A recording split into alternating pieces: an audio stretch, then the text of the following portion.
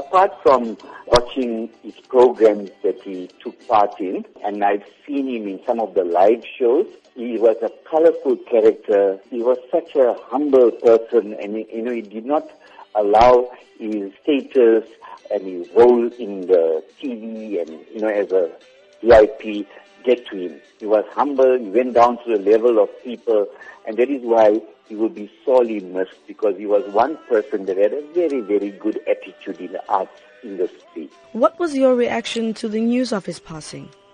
Sure, when I heard this, I was just like sympathizing with people regarding Chuck Berry, who died at the age of 90. And then a few minutes later, I heard about Mr. Mafela's death.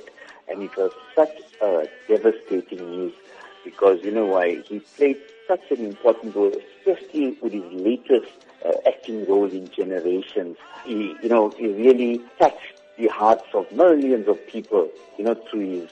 And you know what I loved of him? His music, freshness that he provided when he sang, and his music videos and so on. So we were really missing. It's so tragic that he had to die in an accident. Tell us about some of the memories that you share with Mafela. When I met him a few times at events, and I went up to him, I told him, Mafela, I'm a very, very hardened fan of you.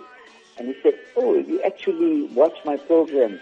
I said, yes, I've seen you a number of times, and it's such an inspiration to the many up-and-coming actors, because what has happened, when young people take part in TV and film and so on, then the success gets to the head too quick. Now with Mr. Mafela, it did not allow that. So it could be such an inspiration to up-and-coming actors, where they need to control the emotions, where they need to... So that is that conversation that we had, and I found that humbleness, that character, that colorful character that he had, and that's what my memories of him. And every time I saw him at different events, that's exactly how I felt. He hasn't changed at all. Joe Mafela was a well-respected artist and actor. What can South Africans learn from his legacy? What I believe South Africans can learn is to be humble.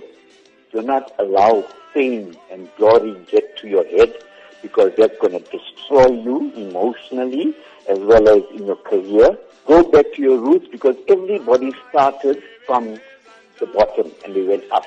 How much of a loss is his passing to the nation? His absence in Generations and other film and video activities will be sorely missed. And South Africa, yes, we are going to miss a character like Joe Mafela, but on the other hand, we need to remember the legacy that he left behind.